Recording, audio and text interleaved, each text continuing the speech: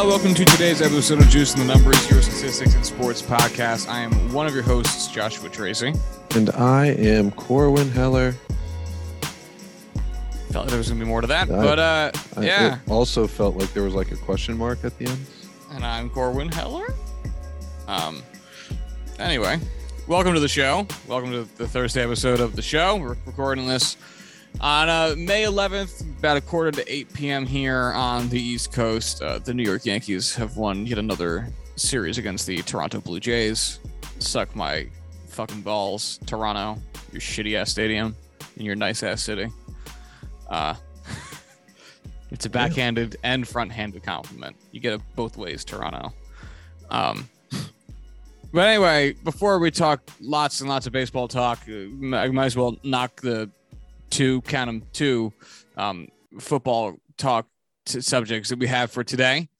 Let's start with the probably the easier one to make fun of or digest or whatever. Fox Sports has announced that Tom Brady, whenever he chooses to retire, so it's like an open kind of thing, although in all likelihood at the end of this next season, will begin a 10-year contract as a color commentator with the broadcasting company for their NFL games to the tune of $375 million. 37.5 mil per season. That AAV is insane. Obviously, they're definitely feeling or seeing anyway the success that guys like Peyton Manning have had with the Monday night broadcast on ESPN and Tony Romo has had on CBS. And they certainly want to get in on that. And I guess Tom Brady has made I think he certainly helped his public image by joining Twitter, which is wild. But he has certainly shown on Twitter anyway that he is capable of being personable and not nearly as hated as his entire aura would make you want to hate him. I still hate him because I spent 20 years hating him and I'm not going to stop now. But he has definitely shown a level of personability that I didn't think was present there. But hey, what do you think? I'll tell you what. I think he's like straight up funny. He's funny. Like I have enjoyed pretty much everything he's posted on like Instagram and Twitter, like since he's essentially retired and started doing that and then just never stopped. But regardless, he's a fun dude. I never thought I'd say that, but I would look forward to seeing him in the booth. I have no idea who his partner is. They said it, but like I don't recognize who he would be. Honestly, it doesn't even matter. It really doesn't. Just pick the guy who gets along with Tom Brady the most and can just feed him shit. Because Kevin Burkhardt, by the way. Sure. Yeah. You could have said any name. I don't think it would have changed whether or not I knew him.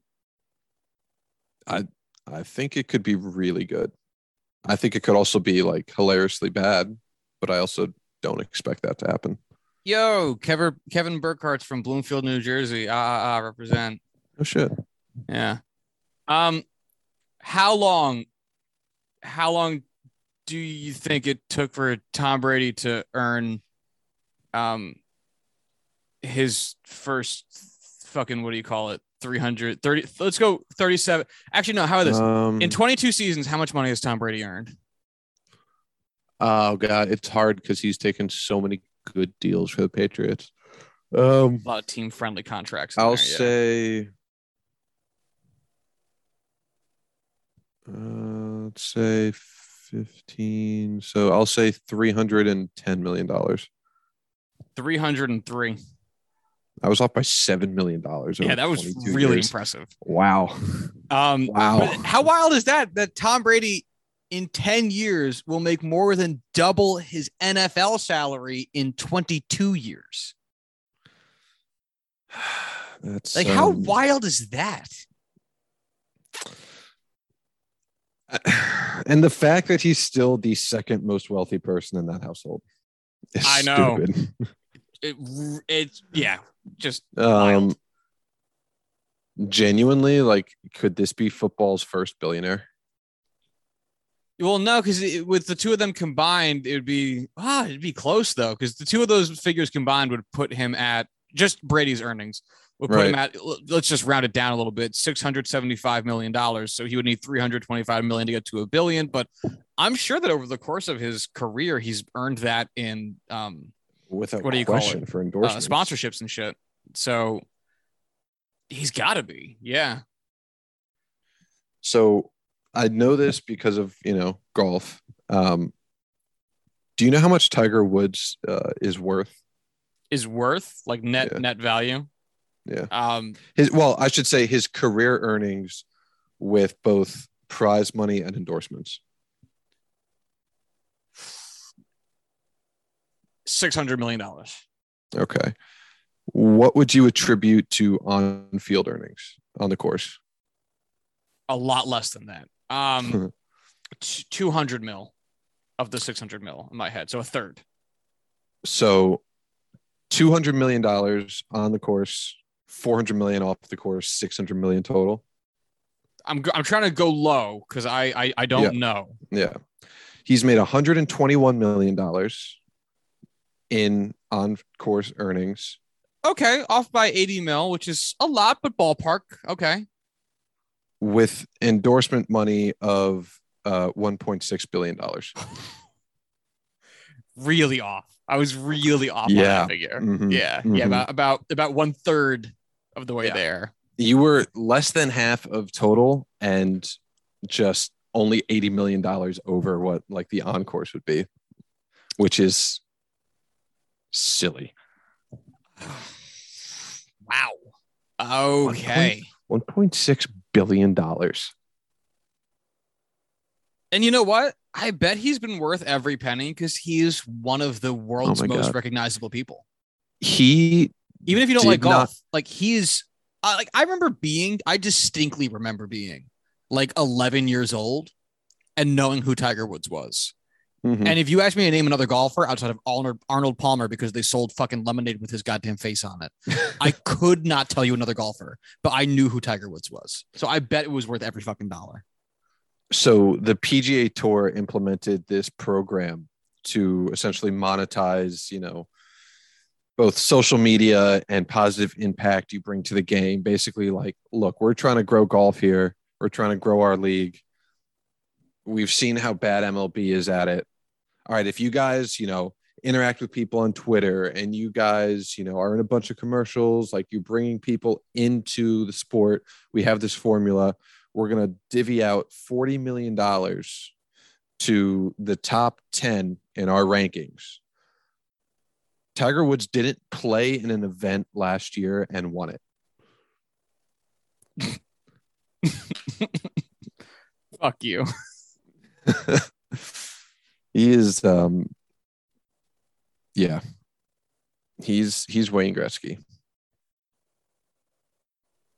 I mean, if we could do an entire episode just going into the absolute insanity that is Tiger Woods' career, and it would just be you just being like, if you could see a question mark over your head with like those like anime like pulses, like when you get stressed, like the visualization of confusion, that would be you for an hour and 20 minutes, because it doesn't make any sense.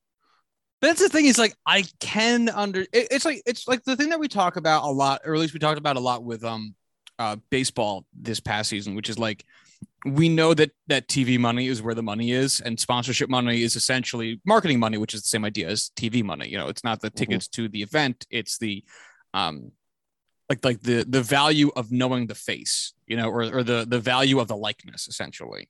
And we know that's worth more than a ticket to the stadium, but it's like really getting because it's so easy to be like, what's a ticket to a baseball game cost? Depending on where you live, well, $15 gets you in the stadium, usually pretty consistently. So it's like, $15. I know $15.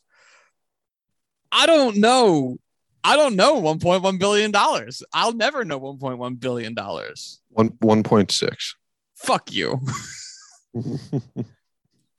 I don't know $1.6 billion. I don't know $1 million. You know what I mean? Like, I can rationalize the ticket to the stadium price, because even the most expensive ticket in Yankee Stadium, for a one game, it's too much money if you want to sit in the legend seats. But it'll be like, let's call a grand, $1,500. And it's like, that's a ridiculous amount of money. But like, I know $1,500. I don't know $1 million. Who knows $1 million? Real quick though, to get back to the football side of this, where we started. Yeah. How many years into Tom Brady's career did it take him to amass a total earning of $37.5 million, which will be now his new average salary per year from the Fox deal? I'm going to say, so 6 years. He was drafted in what, 1999? His first salaried year with the Patriots I have here is 2000. Okay, so 2000, 2006. I'll say 2007. You were close. It was actually 2006. Damn it.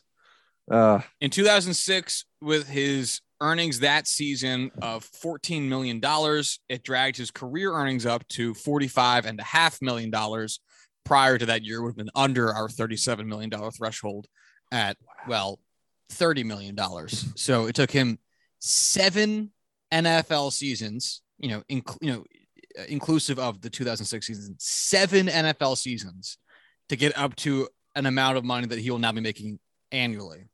How many years, how many individual seasons in Tom Brady's career has he earned more than $37 million?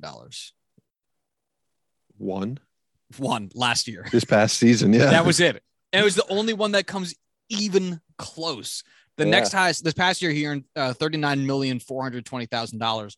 Before that, the only time he had come close was the year before that in 2020, when he earned $28.3 million. And nothing else comes remotely. He never earned more than 20 mil as a Pat. Actually, he earned more than 20 mil his last season with the Patriots, 23 mil. Outside of that, he never eclipsed 20.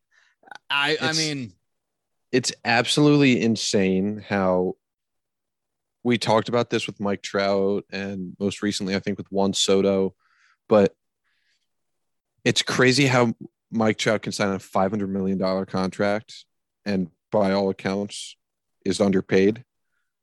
Tom Brady can make $30 million, $39 million in a season, be underpaid to the extent where he's retiring and getting a raise.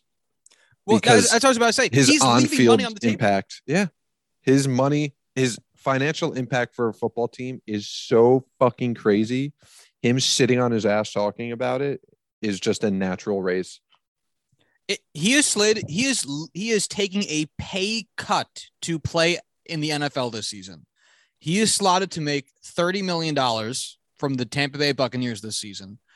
And Fox Broadcasting Company is willing to pay him $37. He is giving away. He is actively not consuming or taking in $7.5 million this year in order to play in the NFL.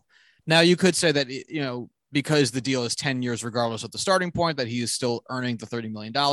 I say, fuck you, because there's no way in hell that if at the end of those 10 years, Tom Brady doesn't receive some type of extension from Fox, because I'm sure he'll be good at it. And these people kind of never go away. So like they never stop doing this. This is all they do. But it also, we've been saying, again, you and I, maybe not so much with football. It feels like a conversation revolves usually more around the baseball side of things, but we've been saying for years that the labor aspect of the game is so severely undervalued, or that is where the money should be going. The money should be in the hands of players. And obviously there's more players than there are broadcasters, but still, in a world in which a broadcaster, a man who is solely sitting on a stool, ripping farts, talking about NFL games that they're happening in a way that certainly is more intuitive or better constructed, more intimately familiar than the vast majority of the viewing populace would be. But still, nonetheless, just talking about football is much, much easier than actually playing football. Otherwise, Mark Sanchez wouldn't be able to talk about football because he was barely good at it. So it's wild that it can be where this value is. because we also often see, again, maybe not necessarily in football specifically, usually, but we so often see an undervaluing of the labor side of things, and this really highlights it. Mm-hmm. I'm honestly really excited to see it. I'm over Tom Brady as a player just as much as you are, but I'm looking forward to the future of Tom Brady in the booth talking shit, cracking jokes, and just bragging about all the cool shit he's done. I'm content with that, Tom Brady. That makes one of us. Yeah. I want him to go away. I never want to hear his stupid fucking name again. I'm done, man. I am done. Oh, well. I will have to deal.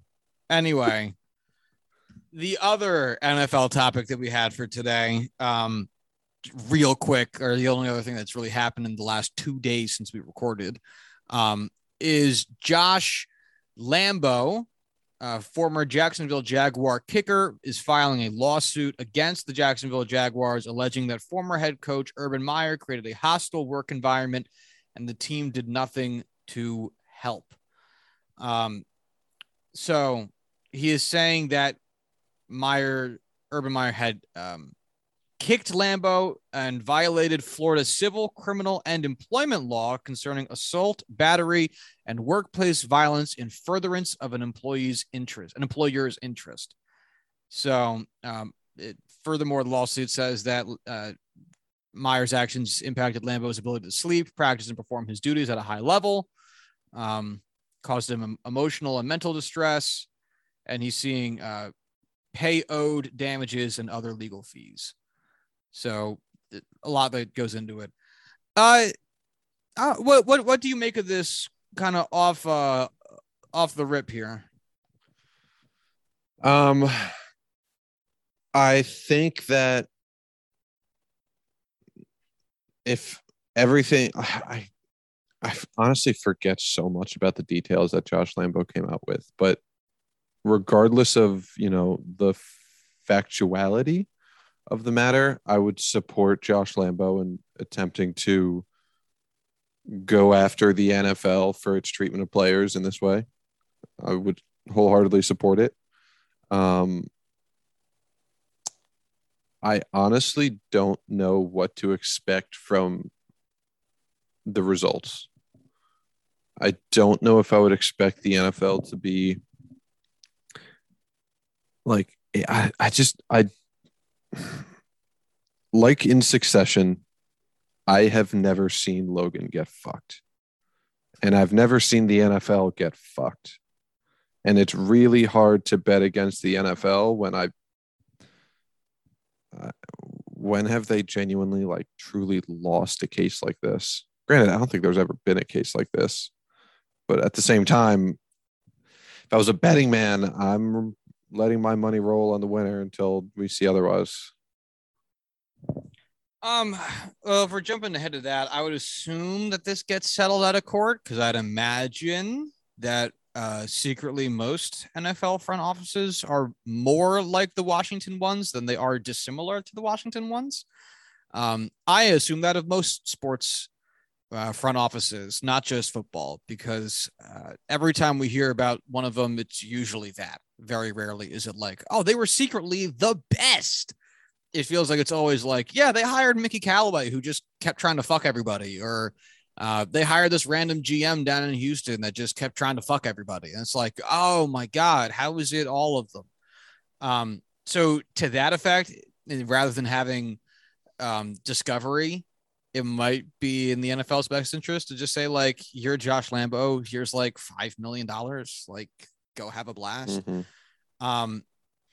From a standpoint, from where Josh Lambo is coming from, it is very interesting, because with how high performance the role and responsibility of any professional athlete is, especially today, as we understand how carefully curated, not just like their workouts and their routines are, but like their diet, their sleep schedule, their pregame rituals, all that type of stuff. It is also an interesting point as to like, where is the line to which an interruption of that becomes detrimental to future earnings? You know, if you have somebody that is consistently fucking with your ability to perform at the level that you need to maintain your career, especially in a positional group as volatile as kicker, which is not necessarily a hyper important position, but nonetheless comes with a lot of volatility even within the NFL sphere. It's an interesting point. Obviously, because sports franchises are still companies, fuck them. If he was suing the Jets, fuck the Jets. You know, like players got to get their money while they can. The franchise will exist forever. So get whatever money you can get out of them before your playing career ends. But it is interesting because there's some stuff that is beyond anyone's control. There's some stuff you sign up for. You know, if I'm an NFL player and I have a kid in September that I am going to try to help take care of, and the NFL season starts in September, and if I actively try to help with that kid, like my sleep schedule is fucked. You know what I'm saying? Like that's going to affect my ability to practice. But I sign up for that. But if I have a coach and like I'm staying in a place that he has access to, and my coach consistently and continuously personally interrupts my sleep, you know, that would be workplace harassment, you know, like, and if it again becomes detrimental to my performance, then it's an interesting point about lost wages and potentially lost future wages depending on your season's performance. Yeah, I'm not sure how much credence I have the knowledge to even give to any of it. Not a lawyer, but again, with how meticulous the modern day athlete's entire being is, throwing them off really is quite easy. So, you know, those lines I think get a little bit thinner. Especially when one of the accusations, which I'm just pulling out of my memory, I feel like was substantiated by others, was that Urban Meyer like physically kicked him out of practice. That's what he says as well, Lambeau. I think that is going to go a long way towards, hey, this is football. I get that. But you also should have some expectation of not being assaulted by your boss at any job. They fucked up George Patton for less. So, I mean. Yeah. Yeah. God. And that was George Patton. Not that it's an excuse, but like we're talking Urban Meyer, a guy who had to retire in disgrace. A World War. Yeah. Numero dos, the big one with all the movies about it. Yeah. You know, it was funny. Corin and we just talked about Saving Private Ryan for our movies podcast using the big screen the other day. And Corin mentioned the Best Picture nominees that year about how Saving Private Ryan didn't win. I looked, and 3 out of the 5 movies that year were about World War II that were nominated for Best Picture. 3 out of 5 of the Best Picture nominees were World War II based. It was Saving Private Ryan, Life is Beautiful, which is about Jews within the internment camps or the concentration camps, and The Thin Red Line, which was about a specific man's remembrance of World War II. Yeah. And then the other 2 were both like Shakespearean, like 1500s movies with Shakespeare in Love. And then there was like Queen Anne or some shit like that. Like Romeo plus Juliet. Yeah, exactly. But how funny is that? Like, man, without World War II, what would we have made movies about? I tried watching Romeo plus Juliet the other day. It is eccentric. It is a lot. I remember watching it in high school and cringing even then. I liked it in high school. I did not like it now. I didn't give it an honest effort, but oof. I mean, look, guys, there's only so cool you can make Shakespearean dialogue. Yeah. It's 600 years old, like 500, whatever. Let it go. Let it go. Anyway. If you have nothing else for the NFL, I just walked upon a interesting stat that I think would be I want to hear your thoughts on this. Lay it on me.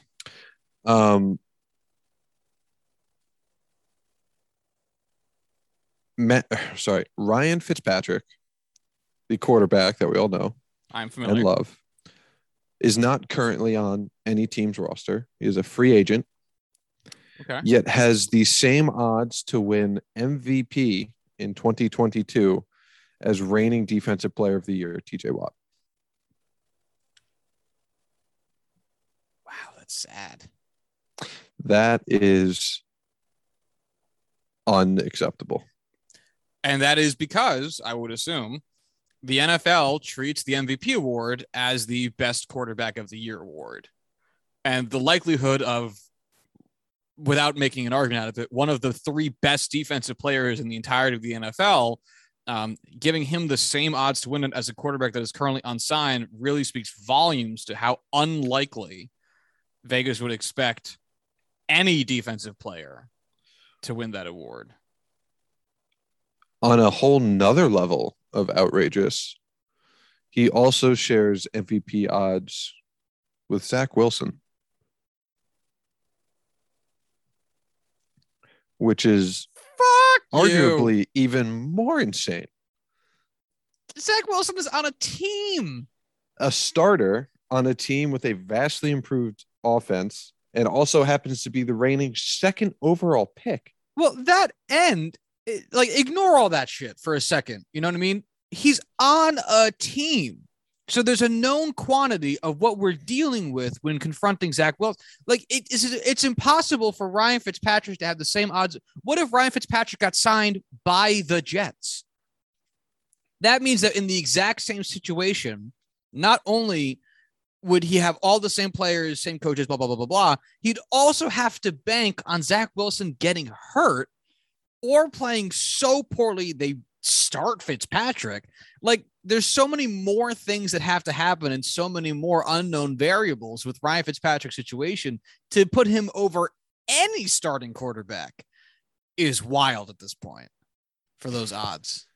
Especially since it's not like this is a situation where Ryan Fitzpatrick, oh my God, is like some starting caliber QB waiting on a deal, or a Deshaun Watson situation where he's a top end QB who might not play much, if at all, this season. He's not an outstanding QB. He is probably the king of good enough. He has also forever been and forever will be. Yeah, exactly. But he went to Harvard, so he gets a couple points for that. Where would he play? Ryan Fitzpatrick gets signed tomorrow. Where do you see the headline being? Carolina. Oh, that's a great choice. Because Carolina does not have a starting quarterback. That's a great choice. It's like the only actual option. I was going to say Miami. Go back to Miami. Maybe just for insurance for Tua. I could, yeah. I mean, Atlanta, their only QBs are Mariota and Desmond Ridder, and I'm pretty sure Mariota is like hurt. I'm not convinced Atlanta wants to be good this season, so I don't think they do. Yeah, so I don't think they'd even try. I am very convinced they are going all out. Them, the Seahawks, and who's quarterbacking the Saints team right now? Jameis. Oh, right. Marcus Mariota, Desmond Ridder, Felipe Franks. That's not a great room. Yeah. I want to see Seattle's depth because they're not doing too great. Geno David Smith Locke, is the written in starter, according to our lads, for Seattle. What about Locke? Drew Locke. He's listed as the number 2. Granted, we're not even into training camp or OTAs yet, but he's listed as number 2. We actually are in OTAs. What's another outrageous team? The Dolphins, their backups, Teddy Bridgewater. It's not terrible. Not great. Not terrible. I don't know. I mean, unless anybody comes to mind. Nah. Yeah. All right, let's get into baseball talk then. Let's start with the guy that put up a stellar performance right after we finished being like, look at this fucking piece of shit. And that is Reed Detmers, who Detmers, I'm never going to get this motherfucker's name right. Reed Detmers, who threw a no-hitter last night, or I guess Tuesday night as you're listening to this, for the Los Angeles Angels of Anaheim against the Tampa Bay Rays. He went out there. Oh, God, I missed Corey Kluber's start. Holy fuck. Wow. Did not see what his but Reed Detmers went out there through 9 complete innings, no hits, no runs, no earned runs, a single walk, but only 2 strikeouts. He faced 1 over the minimum, 28 batters, and through 108 pitches, 68 of them were strikes, 43 of them were strikes by contact, so foul balls or balls put into play. 8 swinging strikes, 17 strikes looking, 11 ground balls, 14 fly balls, 4 line drives, a game score of 88. An interesting performance, defense heavy for sure. And just an absolute, smoking by the Angels. Because Corey Kluber on the other side of the ball, 3 innings pitched, 11 hits, 8 runs, all of them earned, 2 home runs, 2 strikeouts, faced 20 batters. Surprisingly, his ERA only went up to 4.55. But yeah, wildly not good. Jesus. Yeah. It's the second no-hitter of the year. It's the first solo man no-hitter of the year. The only other one being the Mets combined no-hitter. This is Reed's first full season with the Angels so far, starting in the rotation. He's already eclipsed his last year inning pitched total, and he now has cut his ERA down to about half of what it was last season. So far in more innings pitched, he has allowed 4 fewer runs and 11 more innings pitched. He's off to a really nice start to the season. That this start drops his ERA below 4, which is where it was when we last spoke, which is one of the reasons why he caught some strays from us. Did you watch any of this Angels game? I did not, and I probably wouldn't have switched to it if I realized it was a no-hitter. I would have had zero faith in Reed Detmers. But hey, I'm watching the Angels now. Yeah, I absolutely would not have watched this game either. I'm just lazy. But did you see the Anthony Rendon bit that came out of that? Him batting for the first time ever left-handed and hitting lighting it up. Yeah, lighting it up. Did you see the actual swing? Did you see what No. Did you watch the video? No, I didn't. Please go find the video because his swing is honestly hilarious. I've always wondered this, could guys switch hit at maybe a lower level just to kind of fuck around, if the mechanics translate? And if watching Rendon do that is any indication of my theory, it is that no, they can't. No, they cannot do it. Because it honestly looks more like a golf swing than a baseball swing. It looks like he's making fun of somebody else's swing. Yeah. Wow. Granted, he was going up against Brett Phillips, so he probably wasn't trying super duper hard. Brett Phillips in that game, in his relief appearance in the 9th inning, 1 inning pitched, 5 hits, 4 runs, all of them earned. He let up 2 home runs, no walks, no strikeouts. But yeah, it's I'm glad that that's where we've gotten to. I'm glad that we can allow the batters to have a little bit more fun in blowout games where the pitching team has given up. If there's a position player pitching, mm-hmm. There's no rules anymore. Absolutely right. No more rules. Absolutely. I've been dying to see more players hack it from their opposite handedness at the plate, because fuck, man, if we're not going to institute a mercy rule and both sides are willing to just knock it off, then fucking yeah, let's have a ball. That one highlight got more good press than Anthony Rendon hitting a regular style home run, an au naturel home run. Could you imagine if the attitude behind blowouts was just like, let's just go out and have some fun right now. Like, hey, we'll finish playing 9 innings, but like we'll guarantee that we won't like go and try and score more than you.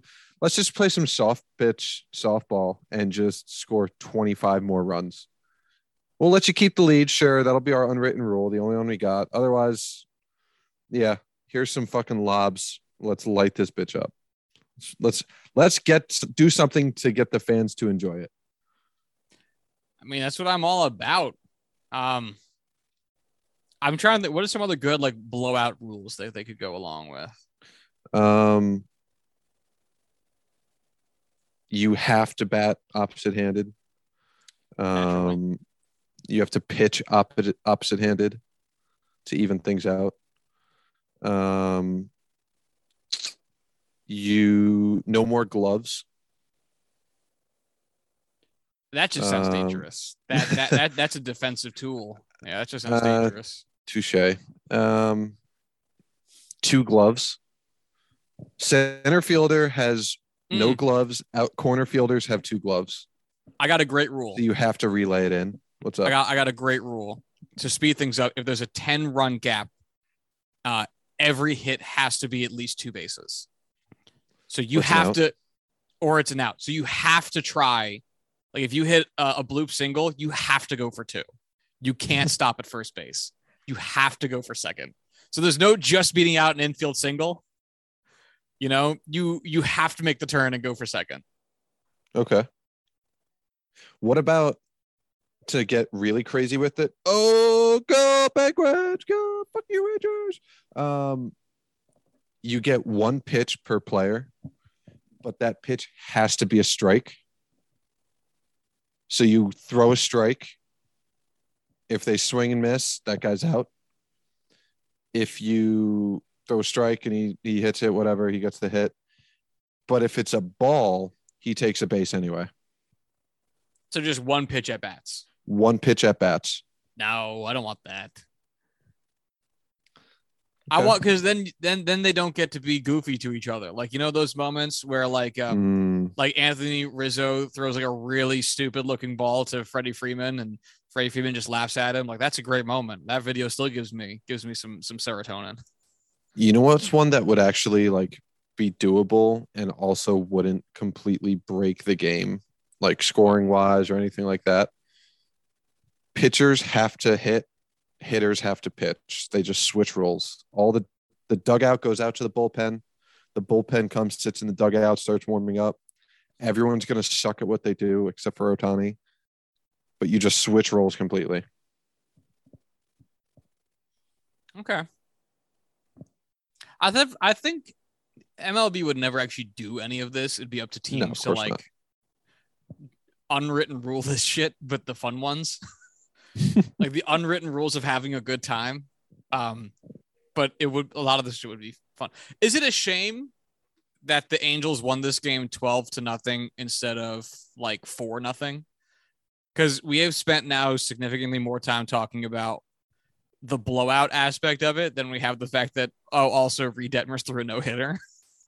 Yeah, because somebody gives it. Like if it was like Shohei Ohtani throwing a no-hitter or Noah Syndergaard throwing a no-hitter for them, yeah, that'd be really cool. Like we enjoy watching them. This is just like, well, yeah, the ball is absolutely dead. League batting average is 230. The fact that it's taken this long to get a no-hitter is probably the most surprising aspect of this no-hitter.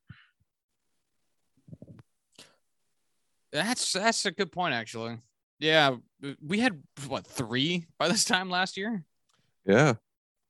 Which, not saying that's necessarily better, but it does definitely feel a little bit different. Yeah. Huh. I just want normal baseball, man. Speak for yourself. Reed Detmers, he threw 46 four-seam fastballs, 27 curveballs, 24 changeups, 10 sliders, and the 1 random cutter, which at that point, why'd you even throw it? He induced 10 swing and misses. One of which was the cutter. So he threw a cutter 1 time, got a swing and miss on it, and was like, I'm just putting that one back in my pocket. We're never doing that again. That's the I fucking need a strike or I'm gonna die type pitch where you never use it, so nobody expects it, but you have to have that pitch in your arsenal. I wish you could tell me where it was thrown, because I almost wonder if it was like the 7th or 8th inning and he was getting kind of nervous and he just gripped the ball wrong. You know what I mean? Because like you're kind of getting caught up in the moment a little bit, but you're trying not to let yourself get caught up in the moment. So you grab the ball a little wrong, but you don't notice it, and it cuts in, and you're like, oh, all right, not what I meant to do, but glad it worked. Yeah. We're not going to try that again, but oh my God, I'm so glad it worked out. That could have been ugly. Hanging a, change up, middle, curveball that doesn't break. Because you're not gonna get to a no hitter and be like, this would be the perfect time for trying out a pitch I don't know how to throw. You know what? You would think, but there have been times where I've been golfing where I'm like, I'm hitting everything well today. I haven't hit this club well ever. It's working today, though. Let's give it a shot. And then it doesn't work because, of course, it wouldn't. But you have that confidence in yourself where you're like, this is the time to try it out. Okay. Why not? Hold on. I'm sorry, but I think this might be the only cutter he's ever thrown in his fucking life, because I'm looking at his Baseball Savant page and going through his pitch usage breakdown. And, man, the cutter it's not here. It's literally not even here. Can you message him on Twitter and be like, hey, did you mean to throw this? I mean, man, I'm looking at his pitch usage and the cutter is not here. This might be his first cutter. This might be the only one he's ever so far in what year is it? 2022. He has thrown 235 four-seam fastballs, 118 curveballs, 88 sliders, and 43 changeups. You know what pitch I didn't just say? All right, so I'm now actually convinced that my theory is right. Yeah, I'm convinced that cutter was an absolute mistake. I believe it. That's fucking funny.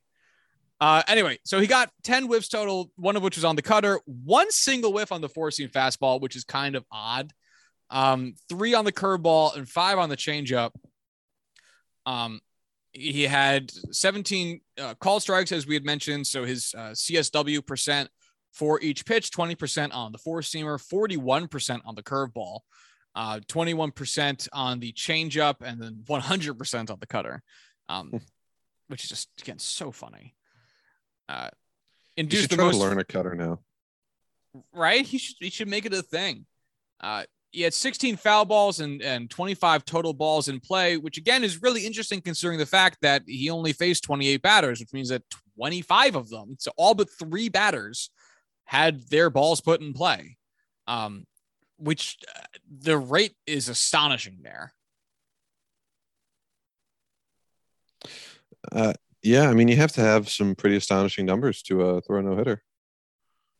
Yeah, it definitely, this one definitely feels the most. And, just real quick, again, it makes sense. He only had 2 strikeouts. So actually now I'm wondering, no, because you only need 27 of the outs. Yeah, he faced 20 batters, but you only need 27 outs. So yeah, it makes sense. But it really is wild. No hitters really are a team sport, or a team occurrence. To rely on your defense to get you 25 outs is, significant. Very. So, yeah, congrats to the kid. Yeah, good for him. I don't know what this means for his career necessarily. He still has a lot to prove, being the Angels' #1 prospect, and still kind of having a rocky start to the season, even inclusive of this no-hitter. He is still not above the 50th percentile in anything other than walk rate. So everywhere else, he has been subpar to bad. So again, still a lot to prove, but a really, really great start from the rookie. So here's hoping for more great moments from the Angels' start to the season. Yeah. Hope and pray. Hope and pray.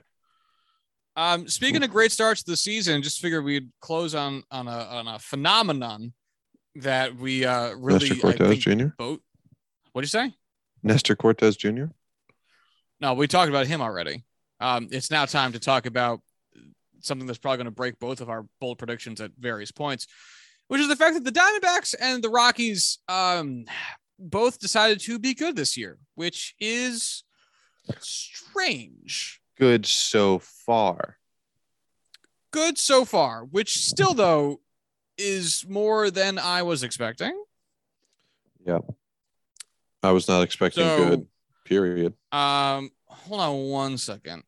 Talk. Yeah, so I figured we could spend a little bit of time just looking at the Diamondbacks and Rockies and seeing how they've managed to achieve these modicums of success. Now, they're not tearing it up necessarily in terms of the standings. They are still 4th and 5th in their division, but both teams are over 500, and we're almost halfway through the month of May, and being even slightly above 500 is a lot more than I expected from them. I mean, if you told me at this point in the season that the Colorado Rockies would have, I don't know, 3.5 or 3.5 games ahead of the Phillies, should they have been in the same division, I would be pretty fucking surprised. Mm-hmm. And yet that's where we are. So I know Zach Gallen is having a great year. I know Dalton Varsho and Merrill Kelly are having good years there because we just talked about them. Who's having a good year in Colorado? Well, that's kind of what's confusing, isn't it? Like, we've heard a lot about the Diamondbacks rotation and how, we just talked about showed some surprise in them the other day. But with Chris Bryant hurt, it's like, who are the Rockies and what are they accomplishing?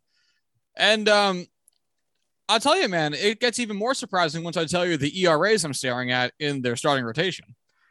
Go on. So their number one starter by innings is Austin Gomber. He is 2-3. Naturally. And his ERA is 4.36. Kyle Freeland, back at it, almost 30. That feels weird. He's 1-3 to start the season. And he has an ERA that's not bad, 3.94. So, under 4, but not great. German Marquez is having another Jekyll and Hyde season. He has, in 32 innings, an 0-3 start to the season and a 6.47 ERA. Of course. Chad Kuhl is off to a really hot start, 29.2 innings, a 1.82 ERA. He's 3-0 to start the season. And then Antonio Senzatella has 27.2 innings, is 2-2, and has an ERA of 4.88. So not a ton of decisions in the starting rotation, and most of the decisions are losses. There's a lot more success in the bullpen, whereas Jhoulys Chacín, despite his 7.43 ERA in 13.1 innings, somehow has a 3-1 in the decision column, which wow. But their bullpen's pretty jilted as well. Again, Chacín's 7.43 ERA, Carlos Estevez's 5.19 ERA. Highlights like Justin Lawrence, who's I think currently hurt, 2.19 ERA, Daniel Bard's at 1.64, and Tyler Kinley's at 0.79. So really, if they can get a lead, then that part of their bullpen can help them. But you go into the depth part of their bullpen, and there's one single ERA under 5 in the depths of the bullpen. Everybody else is over 6. Everybody else is over 6. But 2 of them are really good. Yeah, I guess 3 of them. You might say, well, the team must be mashing. And no, they're really not. Their OPS plus is 103 as a team. Yeah. They are distinctively not mashing. Their hottest hitter is still CJ Cron and his 166 OPS plus. They have 4 batters total in the bulk of their lineup that is hitting above a 100 OPS plus. CJ Cron, Jose Iglesias at shortstop, 125, Ryan McMahon at third base, 107, and Jonathan Daza at center field with a 135. Connor Joe, who I'm not convinced is a real person, has a 132 OPS plus as a utility player, and Randall Grichuk has a 113. The guy who's better than Mike Trout. Drafted in front of him. That's all that counts, baby. So it's just odd. And like if we look at some of their expected stats, like the teams, the Arizona Diamondbacks expected batting average. Oh, sorry, we're talking about the Rockies. My bad. Although that would be really fun to jump into them, but I'll leave them to the side for a moment. The Rockies' expected batting average is actually 257, which is relatively middle of the road. So like they're doing fine. It's confusing. They're not really. It doesn't seem like they're doing well anywhere. They're in the bottom three teams within the league for exit velocity, so that's obviously bad. Like their WOBA and their WOBAcon are in the top 3 and top 7% of the league respectively, but none of their expected stats really line up to that. So it's pretty fair to say, I would think, that they're massively outperforming their actuals, and even then, they're not even outperforming by like very much. You know, it's such a weird team. I found their home road splits at home this season. So overall, they're 16-14. At home, they are 11-5, scoring 92 runs while allowing 75. On the road, they are 5-9, 40 runs scored, 80 runs allowed. Ooh, God. That's actually surprising Rockies. That they're allowing that many runs, because usually, now the ball moves more at Coors. So, all right. I mean, a differential of 17 runs over the course of 16 games, yet they have they're 6 games over 500. That's screaming regressing to the mean. Yeah. I mean, the Diamondbacks feels a little bit more sustainable, but go ahead. They also played a series against Cincinnati where they swept them 24-8 in runs. Well, haven't we all? That goes a long way. Yeah. Oh, God. At some point, we're going to have to talk about how bad the Reds are, but let's at least be nice and talk about how much better than expected these two teams are. The Reds. Have they won a game since last time we talked shit about them? I think they've won one game. Let's see. The Reds are currently, hold on. Oh wow, Baseball Reference is 6-24. So they've won a couple games since the last time we talked. They have gone 3-2 since we last talked about them. Wow, they're over 500 in that stretch. Look at winning record. Yeah, my Baseball Reference is furious at how they many have open. 3 players that are batting over 100 OPS. Their team OPS, do you want to take a guess? OPS plus, I should say. 85. 72. Oh my God, I thought I was being so fucking mean. Oh my God. Tommy Pham, OPS plus of 104. Catcher Tyler Stevenson, OPS 147. Brandon Drury, OPS plus of 148. Joey Votto, OPS plus, take a guess. I think it's bad this year, which is sad. I want to say 95. 95. A little off, 19. Oh my God. I didn't want to be mean to Joey. That's so bad. 122, 278, 135 slugging for a 413 OPS. Yeah, his time in Cincinnati is over. 90 plate appearances. Hopping back over to the Rockies real quick. The Rangers just scored 2 goals to tie it up, so no big deal. Thank you. Oh my God. Yeah. What? Nothing. They have a team ERA plus of 71. The Reds. Right. Yeah. Well, here, let's talk about the teams that we had planned on talking about. We can do the Reds later. It's a whole mess we got to talk about. So for the Rockies, their 103 OPS plus as an organization is 1, 2, 3, 4, 5, 6, 7, 8, 9, 10, 11, 12, 13. So like dead ass, like league average. Their team ERA of 97 puts them in the bottom 10 teams in the league. So the fact that they're even above 500 probably is not going to hold very, very long. It seems very fortuitous, and I'm not going to go through the game log, but based on the plus minus that Corbin just kind of illustrated, it sounds like they're vastly outperforming their Pythagorean record as well, and probably just like winning games, 5-4, and then losing games 7-0 would be my fucking guess here. They're actually, Baseball Reference tells you their Pythagorean win loss, which would be 13-17. As they have allowed 23 more runs than they have scored. So yeah, the Rockies' hot start is luck more than anything. The Diamondbacks, though, is a little bit more interesting. They're also still outperforming their metrics by a bit, but in a way that likely could hold a little bit better. The Arizona Diamondbacks. Boy, howdy, they're not hitting super well. They have a team OPS plus of 89. And to that effect, they have the lowest expected batting average in all of baseball, 226. So they're just not hitting the ball super duper hard. It also shows in their slugging, which is in the bottom 10 in the league at 411. And their expected weighted on base, which is also in the bottom 10 teams of the league at 318. It's bad.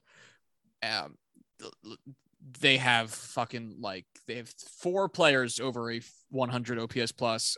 Christian Walker, David Peralta, Dalton Varsho, and Pavin Smith. That's it. That's it. You know what? Carson Kelly, who's currently on the 10-day IL, but still has the most starts at catcher. You know what his OPS plus is? Did I tell you this the other day? You do not. -19. Hi. How? Carson Kelly is currently slashing 105, 150, 123. He has a single extra base hit, 1 double. That's it. 2 walks to 20 strikeouts.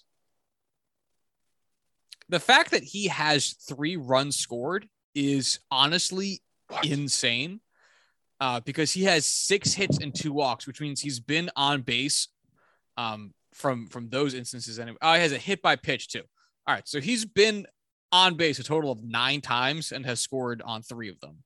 So he is a run scored in 30% of his plate appearance or trips to first, which is it just seems like too many. It just seems like way too many times to be scoring when you don't get on base that much. Boy, howdy does it.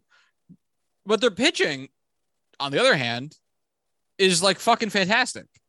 It's just a real head scratcher. Merrill Kelly has an ERA of 1.22. Madison Bumgarner has an ERA of 1.78. Holy shit. Zach Davies has an ERA of 3.34. That's Zach Gallen totally fine. has an ERA of 0.95. Yep. And then the lone guy with an ERA over 3.5 is Humberto Castellanos, who has an ERA of 4.32, which for your 5th starter is kind of fine. If your 5th starter has a 3.5 ERA, 4.32. Good. Sure. Doesn't matter. That's excellent. Yeah. Now I don't think the Rockies have a starter that has a 3.5 ERA. I still have their page up. I can tell you. Chad Kuhl. That's it. It's the only guy. Ooh. Everybody else is over that. Yeah. The FIPS are a little bit more disparate. Merrill Kelly and Zach Gallen both have within the realm of a 2.1 FIP. So their ERAs are definitely outperforming their FIPS, but you know, their FIPS are still good. Those FIPS would still be good ERAs. So no big deal. Davies and Bumgarner seem to be getting maybe a little bit more lucky. Bumgarner with a 4.68 FIP and Davies with a 4.25 FIP. So they're both starting off a lot hotter than maybe some of their. And I know using FIP is very lazy, but I'm lazy. So they're outperforming the metrics by a little bit. Humberto Castellanos seems to be underperforming his FIP as he has a 3.42 FIP. But still, honestly, none of these are like, I mean, Madison Bumgarner is going to get worse, but none of these are even that crazy.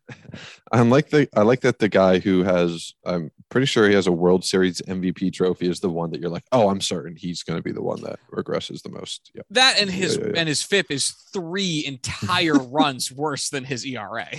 Yeah, that's tough. That's a tough metric to overcome. Yeah. I'll show how it's dirty. The bullpen's been hot. There's only one single guy over a 3.6 ERA in the bullpen. It's No Ramirez. Everybody else is under that. 2 players under a 2 ERA. One guy under a run. I mean, really, the pitching has been, relatively speaking, lights the fuck out. As a team, they've only allowed 101 earned runs. Dalmatians. 101 earned runs for the whole team the whole time. How many earned runs do you think the Rockies have allowed? Earned runs of 72. Oh, it's more. They have a worse ERA. Math is hard. Yeah, 136. A lot more. Yeah, it's a lot more. It's 35 more runs. 35 more earned runs. Yeah. How many earned runs do you think the Dodgers have allowed as a team so far this year? They're 28. It can't be that many runs, right? Give me a number. Corwin?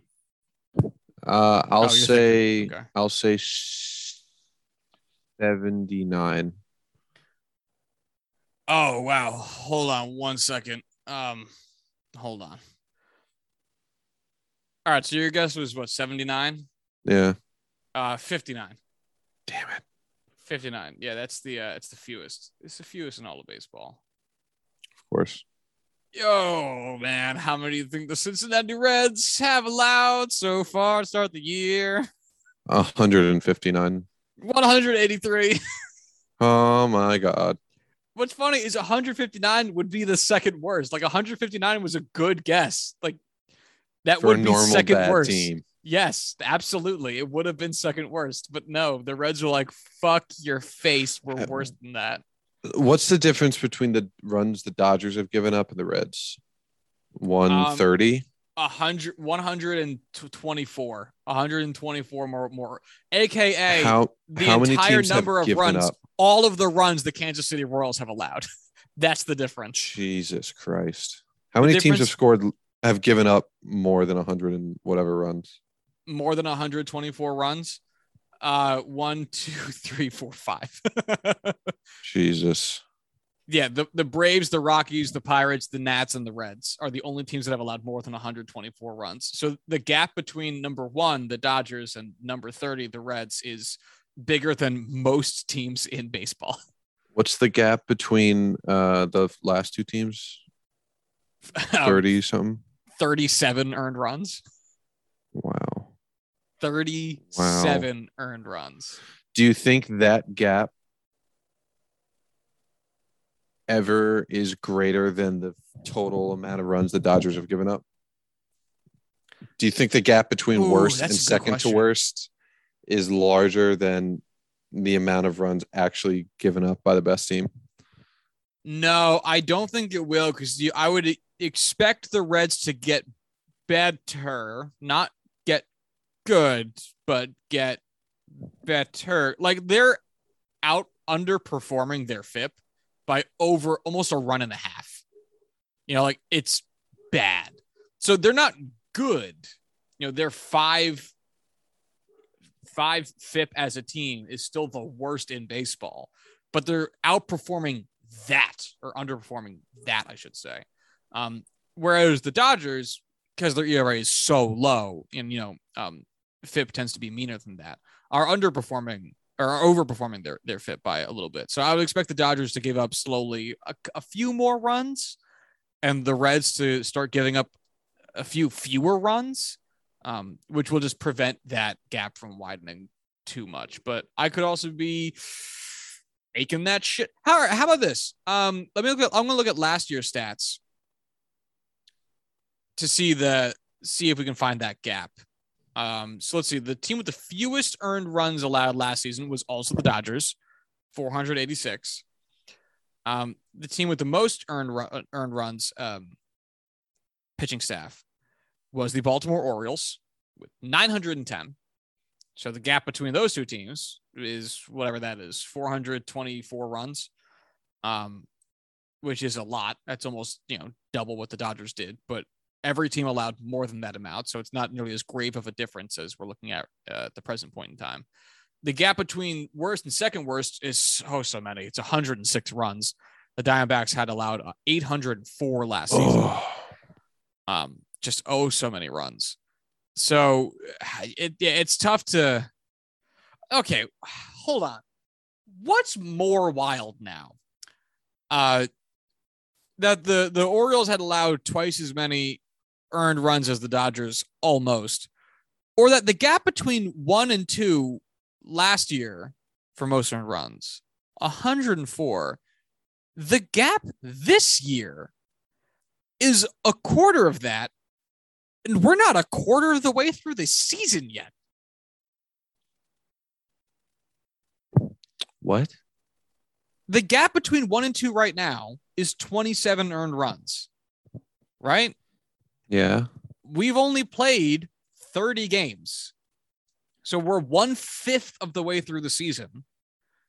But to get to 104 runs, that's only 4 times the current gap between 29 and 30. So they're on pace to allow over 130 more earned runs than the second worst team. Fuck. Josh, that's not good. No, and it's not like the Orioles were just like regular bad last year. No, they were like, wow. No, yeah. This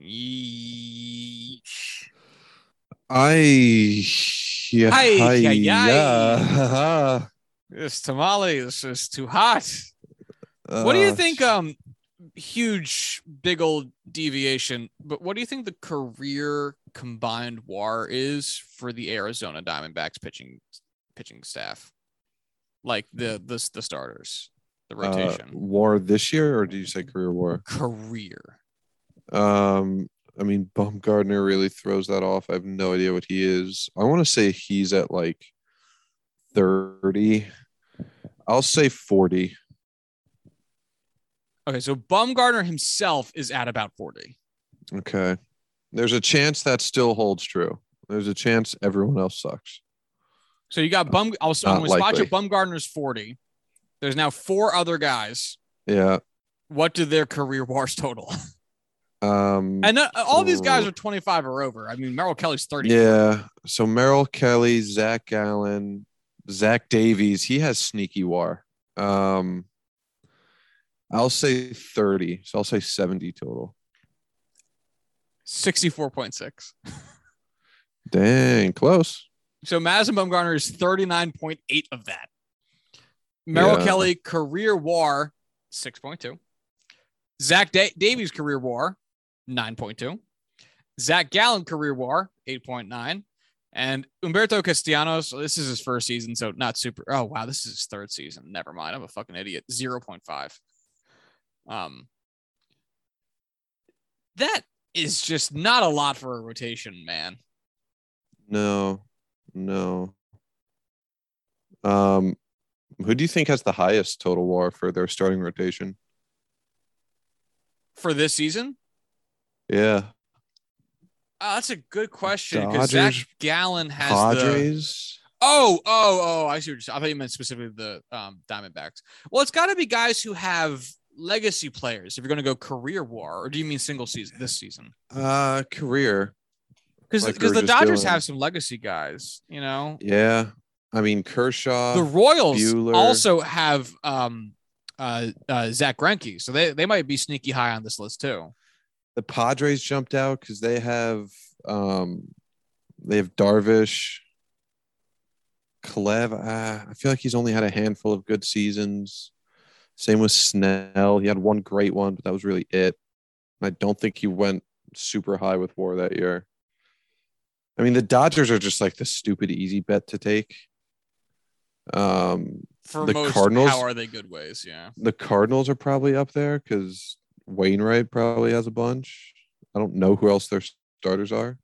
That's also part of it. I don't know how where all the old starters are in baseball. Yeah. This might be a future topic because I don't care enough to do this query right now, but I am now tacitly intrigued. Yeah. Because who has good old who has all the old guys? Yeah, that's what I'm looking up. And my baseball reference is wildly uncooperative today. So the Royals: Zach Greinke, Brad Keller, Chris Bubic, Carlos Hernandez, Daniel Lynch / Brady Singer. I don't think that gets it done.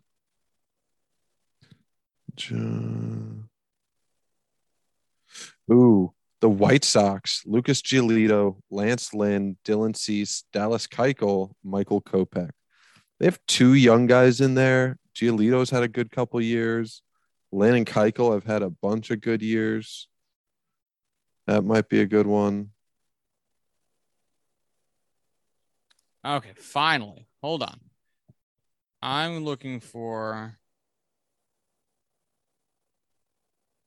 the WAR leaderboard. Boy, the Rangers starting lineup is bad. Just so bad. Yeah, it is. I have win probability added. I'm going to use that. Active career win probability added for pitchers. I mean, when healthy, the Mets are pretty darn good. Scherzer, the Mets have to have over 70 just between Scherzer and DeGrom. Yeah. Carrasco's up there too. Chris Bassett. Yeah. All right, so the active career leaders in WAR. Let's see how long it takes to get two overlapping guys. Or win probability added because there wasn't a WAR option. That's just pitchers. Kershaw, Verlander, Greinke, Scherzer, Sale, Kenley Jansen. Win probability added. That's why. Kimbrel, and then there's DeGrom right there. So Scherzer, DeGrom will be. Yeah. Cardinals: Adam Wainwright, Jack Flaherty, Steven Matz, Miles Mikolas, Dakota Hudson. I don't think that takes it, but I think that's a top 5 team. How much WAR? Oh, it's got to be the Dodgers. The Dodgers are just gross with WAR. They are warlords after all. Because we just looked at Scherzer and DeGrom's WAR literally the last episode, and I want to say they've got to have 75 between the two of them. At least, yeah. All right, so looking at WAR pitchers, Greinke has the most. Wow, I would not have picked Greinke. I would have picked Kershaw, who has second most WAR. Yeah. Where's Verlander? Third, Verlander. Okay. And then Scherzer, and then Chris Sale, Adam Wainwright. So still no overlapping teams. And then there's DeGrom. So again, Scherzer, DeGrom is a big one. Next set of overlapping teammates would be Price, Kershaw, and Price. Would also overlap. I don't think Price is in the rotation this year, but for this exercise, on the Dodger. Oh, right. Yeah, that's a good point. Kluber, where's Johnny Cueto pitching right now? I forget. I don't think he is. I thought he was somewhere. He's listed as an active player. Johnny Cueto. White Sox. Oh shit! I underestimated Scherzer. All right. So between Scherzer and DeGrom, they have over 100 WAR right there. Ooh. Yeah, I forgot Scherzer had 67 WAR. I was conflating his WAR with DeGrom's WAR, which is 42.4. So they have about 110 WAR between just the two of them. Yeah, and then Cueto has not pitched this season. Wow. It's gotta be the Mets then. And then Strasburg, and then Cole, Lance Lynn. That's just hilarious. Anibal Sanchez, Darvish. Yeah, it's the Mets. It's got to be the Mets. Yeah, that's just a two-headed dragon that just doesn't get overcome. What's Carlos Carrasco? I guess especially I'll look it up. Especially considering the fact that I'm willing to bet most teams are built like Carlos Carrasco's 77th for all players. He has a career 21.5 WAR. Nice. That's a good. So that's there's a good 130 career. WAR between those three players. I'm willing to bet most teams are built honestly more similar to the Diamondbacks than dissimilar, where you have like one, maybe two guys who have had good careers and have 20 to 40 WAR, and then a bunch of guys. Wow. Whereas the Mets have a number of two career giants and then also good people behind them. So yeah, it's got to be the Mets. Steven Matz and Chris Bassett between the two have another 20. Oh, Steven Matz is on the Cardinals now. Is he? Yeah, he hasn't been on the Mets in years. And what was I looking at? I have no idea. Steven Matz was just on the Blue Jays for I think 2 seasons. I was just looking at their. I must have just seen Steven Matz for a different team. You must have. He has not been on the Mets for a few years. Other than Miguel, it's who? It doesn't matter. But Taijuan Walker, who has 7.5, so 0.3 less than Steven Matz. So well, same difference. All right. Well, we have been tangential for long enough. Let's get out of here so we can finish watching one of us be sad with our hockey team. All right. Well, if you would like to follow the show on Twitter, you can do so at JuicingPod. If you'd like to follow Corwin on Twitter, you can do so at Corwin Heller. If you'd like to follow myself on Twitter, you can do so at Joshua D. Tracy. If you'd like to send emails to the show, you can do so at juicingthenumbers@gmail.com. And until Monday, y'all have a good one. Bye.